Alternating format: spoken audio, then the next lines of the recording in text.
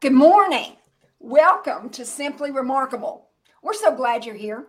And I'm Sue Falcone, CEO and founder of Remarkable. And this show was created by Remarkable Speakers Bureau. Why? Because we wanted you to know our talent that we represent and book personally, just like we do. And we wanted you to know, too, some tips on how to be and live remarkable like we are. And you just might find someone, a talent that you're looking for an event, or you can refer them to someone that is. So that's why we're here today. And we want to wish you a very happy new year. The last Friday of the year, Focus Friday it is for us. And this is a special broadcast. It's our 19th of this year. And we're excited. All of our talent is signing up for next year. So we've got lots coming to you for 2023. So you won't want to miss it. Now, I have a special tribute today that I want to announce. Our virtual executive and marketing assistant, Rosie Sutz, is going on to a new chapter, and she will be leaving us after 7 years. Now, she's on the back of the broadcast today helping us out. And I just want to share, Rosie, we thank you for all your hard work of making our talent and our company be heard and seen. We're going to miss you, but we wish you the best. And now I want to introduce our special guest. It's Greg Offner. Now, he's the founder and CEO of Global Performance Institute, a researcher and award-winning keynote speaker. As the creator of Tip Jar Culture. Now, you try saying that fast. It's hard. Tip Jar Culture. He helps organizations and individuals elevate the employee engagement, or as he likes to say, he takes the irk out of work. I love that. We'll remember that today. I can assure you that will be one of the first things that we will remember. And he has an impressive list of clients ranging from Fortune 100 companies to major associations and universities. Another thing about Greg that is exciting is that he spent 15 years as an international entertainer, performing professionally on 5 of the 7 continents. And I can't wait to hear how all that works. Can you? Welcome, Greg. We're so glad to have you here today. And you're coming to us from Philadelphia, right? That's right. City of Brotherly Love. Thanks for having me, Sue. It's nice to be here. Well, you're welcome. Is it cold there like we've been going through? It's a little chilly. I've been doing this thing. I hear that cold weather, cold exposure is good for our immune system. So I've been taking a quick walk, outside in the cold. And I got to tell you, it's a little warmer today than it was yesterday. So I'm not mad about it. Yeah, we're good. We're good too. So great. Now to start with today, because we got a lot to cover. And 30 minutes goes by so fast. You can't, it's gone. But number one, I'm sure everyone after that introduction is wondering, how did you go from being an international entertainer to hitting the professional speaker stage? And do you combine both for your audiences? Yeah, so the answer is yes. I think that if the audience thinks back to their favorite teachers or maybe their favorite educational experience, there's a reason that programs like Schoolhouse Rock, may resonate with some of your listeners. When we combine these different sensory experiences of sound and sight and word, information is retained more easily and longer. So I made the intentional decision to couple my background as a professional entertainer, a dueling piano player, with the message that I share from stage so that it's not only entertaining and exciting for the audience, because we're living in an entertainment economy, in an experience economy right now, but the actual material stays longer. And I think that anyone who's looking to bring in a speaker or put a message in front of their people, the core goal is to have that information be retained as long as possible and put into practice as quickly as possible. And so music allows us to do that. That is so true. I am so glad that you said we do create experiences. That's what speakers and our talent today have to bring to our audience. We've got to have an experience so they'll remember. And thanks for giving a plug on Schoolhouse Rock, because we happen to represent Squire Rushnow, who created that. So, oh wow, yeah, and his audiences, you're right. We all go back to those memories, those good things, and you bring us music that we love and maybe haven't heard or remembered in a long time. So that's great. Yeah. And I mean, if you even, make it a little more current, Coco Melon. So I've got a 2-year-old and they're leaving for an errand. So you may hear her in the background in just a moment, but Coco Melon combines learning with music. And so did Sesame Street and Schoolhouse Rock. There's so much power there.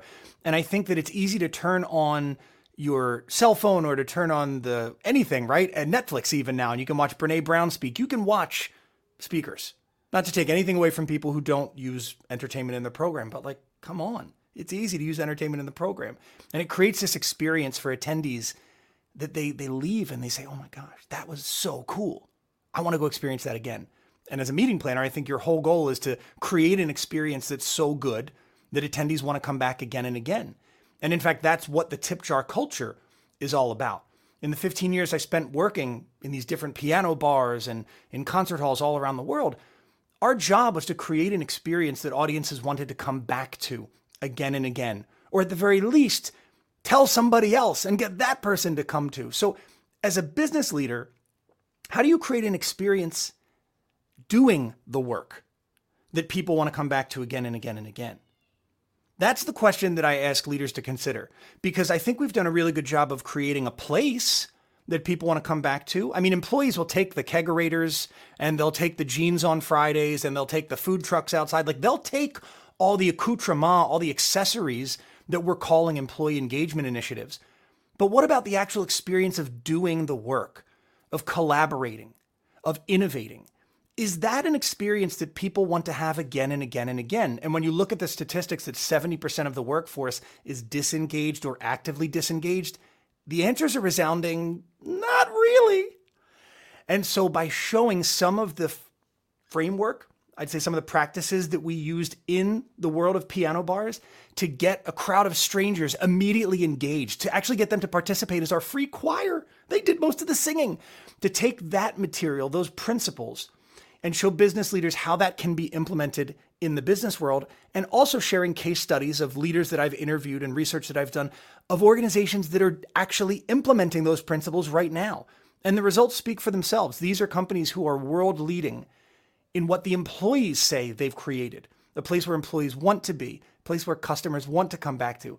And these are not charities, they're making money. They're very profitable organizations. So it's a lot of fun to be able to bring that to stage and share both my gift and my passion for music alongside my passion for taking the irk out of work.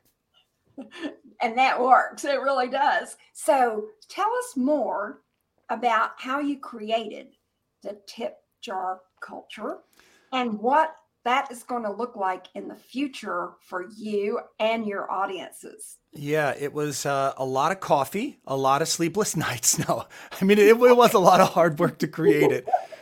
But it really was, as I mentioned, sitting down and thinking about what did we do in the piano bar that created that experience? And I'm not talking about, was it comfortable chairs?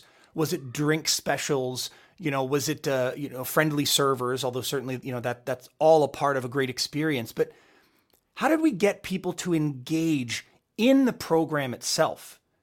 Because again, you can create comfortable, relaxing spaces with sofas in an office, or you can send all of your employees Keurig coffee makers if they're working from home. That's nice, but that has no bearing on the actual work that gets done. How do we actually get the work done in a way that makes us want to do it and experience it again and again and again? Because at the piano bar, the night goes very quickly if the audience is coming up with request slips. If my piano is full of request slips, it's going to be a really quick and easy night because the audience dictates the pace and the type of music that we perform. if they're not making requests, man, it's kind of like pulling musical teeth.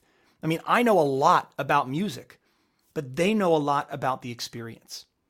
And so letting them co-create that experience makes the whole evening more enjoyable. For me as a performer, it goes faster. For them, it's something they want to do again and again and again. It's like, I keep throwing back to things from the 70s, which might be dating me, but it's like those choose your own adventure books. I mean, those were really exciting for that genre of readers because for the first time ever, you got to decide, does the character go down the left hallway or the right hallway? And so you read that book several times. That's the type of experience that we create at the piano bar with the request slips. But there are other elements, and that's what informs what we call this tip jar culture. So from stage, I share 3 principles that audiences can take and implement. And I also share stories of organizations who have taken those principles, those ideas from the piano bar. The idea of a request slip or co-creation is one of those principles. So I share stories of businesses who have taken that and implemented it in the real world. Because of course it looks different. You're not going to have, a literal tip jar on somebody's desk, although you could. You're not going to have literal request slips, right? We've tried that with the suggestion box and it doesn't always go well. But there are ways to take these principles and implement them in business such that we get that result, right? The result where people want to come back again and again and again. That is amazing because I can see that the principle of work has to be done, right? I mean, we all know the work has to be done. Mm-hmm. So what caused you to believe that everyone should feel fulfilled by the work they do? I know there was a major event that made you get thinking of this. So share that with us. Yeah. So in 2015, I was performing at a piano bar here in Philadelphia, in fact. And as I went to start the night, a thing I'd done hundreds of times before, I sat down at the piano, pressed the keys, opened my mouth to sing the first note, and nothing came out. That's actually not exactly true. Something more like is what came out. I mean, not beautiful music for sure. There is something amiss. There was something wrong with my vocal cords. And a couple of weeks later, doctors would go on to tell me that I had vocal damage so extensive that I'd never perform professionally again, and I should prepare for the fact that I could lose my speaking voice permanently. They said in about 2 months, my vocal cords would become permanently paralyzed. And so from that date, I was asked to make a series of choices, of changes in my life. And over the next 7 years, I would go on to have 15 surgeries to repair and rebuild my vocal cords. And that required a period of silence after each surgery. In some cases, it was 2 full weeks of absolute silence. Some cases, it was a few days. But in total, I've spent around 3.5 months in complete and total silence at this point. And I noticed how I disengaged from the things that I loved when I felt my voice couldn't be heard, couldn't be used, wasn't able to be used in a certain situation. And it made me wonder how I was going to, if I was going to regain my voice, how I was going to use it in the future. And to keep the story short, since we only have 30 minutes, I met some mentors, some guides along the way who helped me see things, helped me shift my perspective, helped me see things differently. And so I don't want to say that we have to feel fulfilled at work, right? I think that would be ideal if we found fulfillment at work. But there's a lot of study that shows, there's a lot of research that shows people who are happy and fulfilled, or I should say happy or fulfilled at work, are more profitable, are more productive, they take less sick time, they're more creative, they're more innovative. So why not create an experience at work that people want to participate in, that fills them up, right? That's what I think of when I think of fulfillment. So that people come to work and do something that lights them up inside, that gets them excited. For me, that was going to the piano bar. And when that was taken from me, I needed to find something else where I could get that fulfillment and also do good. I believe that income follows impact. I think there are too many people out there chasing the almighty dollar and giving the rest of us nothing in exchange. They're just trying to take. I want to create more givers. And I know that when we give and we give value to others, we receive value, right? That's just a core belief of mine. So that was the inspiring incident that caused me to create this. But like I said, it was a lot of sleepless nights and pots of coffee along the way to actually get to this idea of a tip jar culture. Well, I can't wait because I understand you will have a book coming out, right? Mm-hmm. Yeah, more coffee, more sleepless nights, that's for sure. With a 2-year-old and another on the way, I'm not quite sure what I got myself into, but I am in the process. I've contracted with a publishing company, New Degree Press, and I'm in the process of writing the book. The working title is The Tip Jar Culture, and I anticipate it's going to be released in early 2024. That will be amazing because, like I said, people, can't always get everything.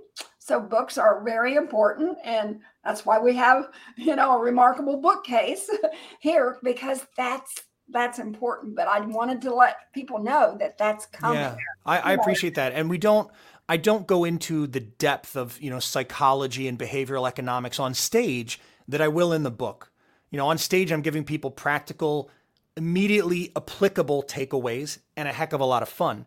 But in the book, I wanted to see, my dogs agree. It's a lot of fun.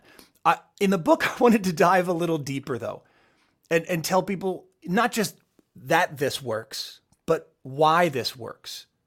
Because I think what I learned in music school when I was studying music is that first you learn the rules and then the great composers break all of them, right?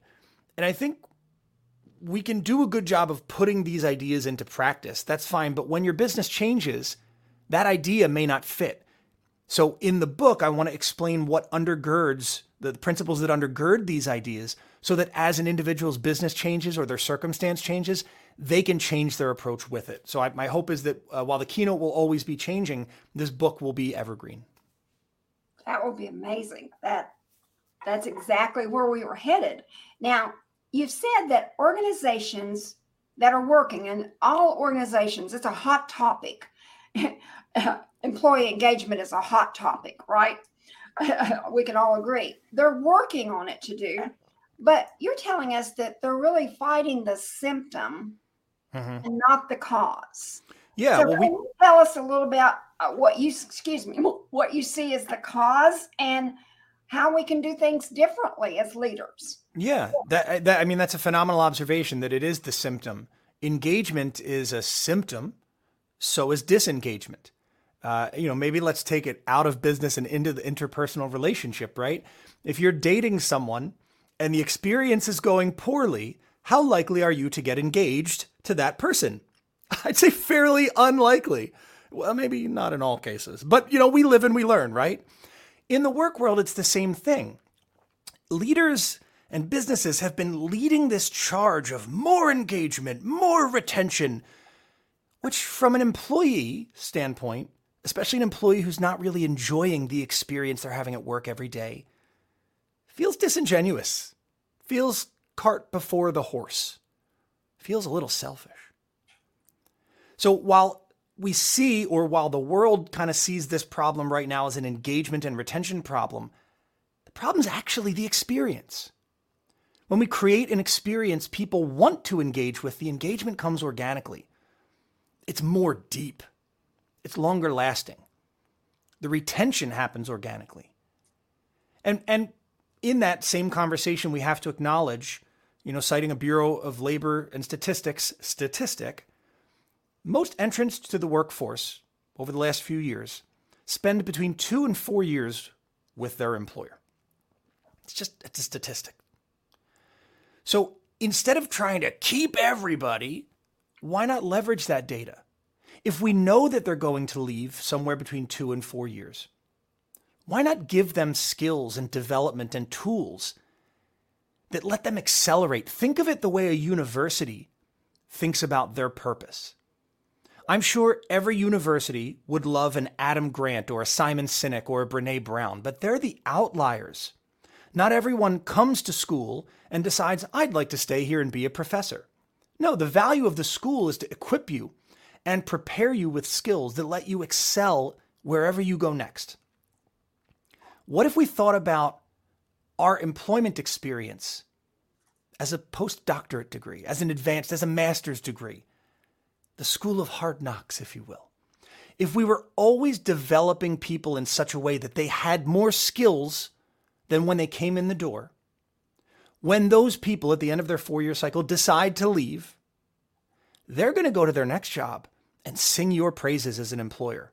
And what does that do? That creates a talent funnel for you, because there's people at that job that are at the end of their 4-year cycle that may be looking for a new place to work. And they're going to talk to that new employee who just came from your job, who says, oh my gosh, that organization was great. They invested in me unlike any organization I've ever worked for. I'd go back and work for them again if given the opportunity. And so that person at the new organization now calls you or your recruiting office and they say, hey, I heard you're a great place to be. I'd like to come and work for you. So the goal is to leverage that statistic. We know that some of these people are going to leave. Instead of wasting our energy on trying to get them to stay, prepare them so that they excel when they go. And we create this funnel. I mean, that's why there's a wait list at some schools and there isn't one at others. The schools that help you get where you want to be, everybody wants to go to that school. What if you thought about your business in that way? Of course, people have to produce value while you're there, right? I mean, students get grades, but can we prepare that cohort of employees that we know are going to, I call them leapers, that we know are going to leap? Can we prepare them for success after this job such that they become what I like to call a brand ambassador of our work experience? Wow. Different concept, than what we're, have been normally seeing. Great ideas. I can't wait to hear more on that one. I'm sure we'll have people saying, look, can this really work? But I know it can. Yes, I know it can. Now, one more thing before we close, but I've seen you do both virtual as well as in person. And you're a master at the virtual. Thank you. But you also offer another part of entertainment that are event planners and everyone that's looking for talent that and speakers that will just really wow the crowd, because you can offer another experience. Can you tell us about that? Well, if you're talking about virtual, I think you're probably alluding to this virtual piano bar. And that's something that we've done for organizations really since the beginning of the pandemic. That created the opportunity because initially buyers said, look, we're good on content, Greg, love you, but we're up to here on content. What we really need is something that's going to let us decompress, just have some fun. And we're kind of sick of the wear your college sweater to the Zoom party or bring your dog to the Zoom party or, that idea of bring your favorite liquor to the Zoom party. That didn't turn out well at all. HR wasn't happy about that, they said to me. So what could you do? And we came up with this idea of doing an hour or 90 minutes of all request virtual piano bar fun. And it just took off. It was unlike anything folks had experienced. And because we've got all the pro audio and video gear here, there's actually a whole other studio on the other side of this camera where we do the virtual piano bars. The best compliment, let's put it this way, that I got was when I did an event for Comcast. And if you're in a different part of the country or don't know who, under a rock and don't know who Comcast is, huge cable TV provider. And their SVP of technology said, oh, are you in one of our studios? And I thought, well, thank you. No, just the back bedroom of my house here in Philadelphia. But then meeting planners were asking, okay, now that we're going back to in-person, how could we implement this, IRL, as the kids say, in real life? We found something phenomenal. What we realized was that a lot of these events have an opening night party or sort of a cocktail hour, to get everybody a welcome reception, if you will, to get everybody socializing before, the opening keynote, which is normally where I'm placed. What's really cool is we did a 1-hour piano bar at these cocktail hours. And the feedback that I got the next day in the keynote was so different because the hour of cocktail music and requests, it sort of broke down that barrier. Everybody was familiar with me, at least the folks who were at the piano bar. So when I stepped out on stage, they went, oh my God, it's a piano man. What's he doing up there? But because we talk about those lessons from the piano bar and then apply them to business, it was really easy to pull from the night before because some of the participants had actually experienced an hour of a real piano bar. I mean, we do our best to recreate it on stage, but that's an hour of a keynote. So by adding that hour of the piano bar the night before, it created this connection with the audience and really a special experience at the conference that's just been phenomenal to witness. So those are two things that I think we are doing differently that are really knocking it out of the park for our partners in event planning. And that's what we look for at Remarkable. That's the remarkable things that we can do. Now, in closing, one last question. What are you going to do today to be remarkable? Well, I am glad you asked, Sue. When we get done, I will be joining my wife and daughter to go ice skating. Frankie, my daughter, is just a few months past 2 years old, and me being a very passionate hockey player, I couldn't wait to get her out on the ice. Didn't know how it was going to work the first time. So we said, you know what? We'll just go. If it's 5 minutes in the rink, that's cool. If it's, an hour the whole time, that's great. She loved it. Loved it. But her butt got all wet because we didn't bring snow pants. We just had her in like regular tights. And so we got snow pants now. We feel like we're fully prepared, and we're going to take her to public skating in just a little bit. And I'm going to go ice skating with her. So I can't wait. Wow. That's exciting. Yeah. And I know she loves hats too. So she's one of my favorite little persons. I just love it. She has her little helmet with the cat ears, and she loves it. Oh, yeah. She's got to show off. Yes, she's got to do that. Well, in closing to our audience, we want to ask you the very same question. My challenge to you, and feel free to put it in the chat or send us a comment of what are you going to do today to be remarkable? Now, you've heard some remarkable things here today. Might have made you aware of maybe I just need to go sit and listen and talk and get in mind what 2023 is going to be. But whatever it is, we'd love to hear that, because that's what we want to offer you as well. An opportunity for you to let us know how you're going to become remarkable. Now, again, Greg, thanks so much for being with us today. This was such fun. You are such, and there's information on the screen about how you can book Greg for your next event. And remember, he books quickly.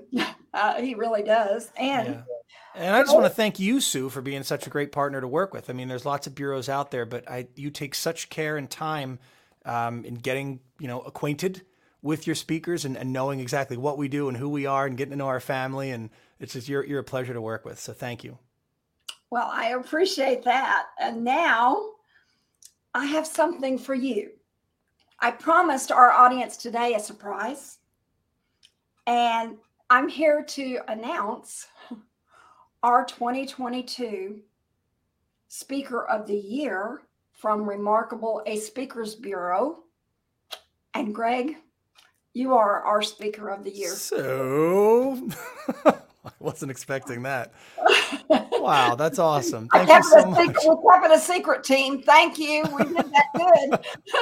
Because I don't know if you can see it in the camera. I'm getting a little red here. Thank you. But anyway, that will go out today and be announced. And it will also, along with this episode, will be rebroadcast.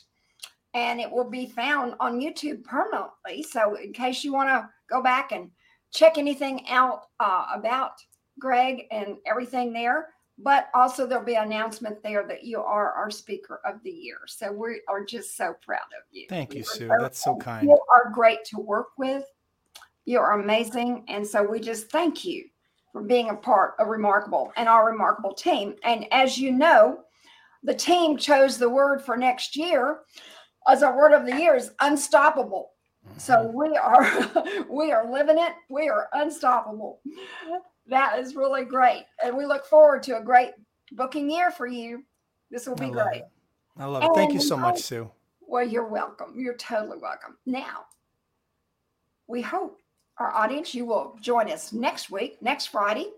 We'll start a new year, January 6th, and we will have the remarkable speaker, Tracy Brown.